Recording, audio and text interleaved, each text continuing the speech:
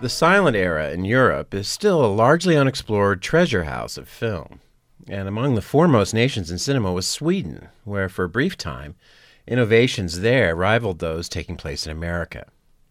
The brilliant young Moritz Stiller brought sophistication and technical mastery to his movies, although today he's better known, if at all, for having discovered Greta Garbo, with whom he went to Hollywood, ultimately failing to fit into the rigid hierarchy of the studio system, and returning to Sweden, where he fell ill and died in 1928 at the much too early age of 45.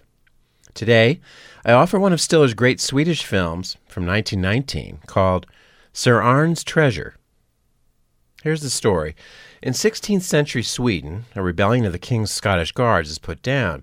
3 of the rebels make a daring escape from a prison tower, but on their way through the snow to a fishing village, where they hope to find a ship, extreme cold and hunger drives them mad with desperation. When they come to the mansion of Sir Arne, a wealthy nobleman, they murder him and his family, steal the treasure, burn the castle down, and escape. But a girl named Elsalil, played by Mary Johnson, survives the carnage by hiding. Years later, adopted and living in a different town, Elsalil falls in love with the noble young lord Sir Archie, played by Richard Lund, unaware that he was one of the murderers. Stiller was already a veteran director when he adapted this Selma Lagerlöf story to the screen, and it is a masterful work, as advanced in technique as anything that had been seen at the time, albeit on a smaller scale than D.W. Griffith's epics. He makes extensive use of the moving camera, which was rare, and his habit of cutting into the middle of an action creates an effect more modern than in most silent films. The scene in which neighbors rush to the burning castle brilliantly conveys chaos and terror. Over the entire film, in fact, there hangs a mood of ominous fatefulness and the uncanny, exemplified by marvelous sequences in which the young woman dreams of her dead sister.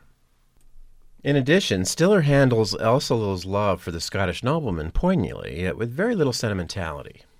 Unexpectedly and quite movingly, these troubled characters do not behave as we would expect in a melodrama, but in a more convincing and ultimately more tragic manner. Shot by Jules Jensen, Sweden's preeminent cinematographer, Sir Arne's Treasure is an uncommonly gorgeous motion picture.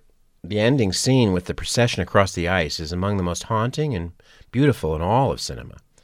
It's both exciting and instructive to see how a pioneer could create fully realized visual poetry in those early days. Sir Arne's Treasure is available on DVD.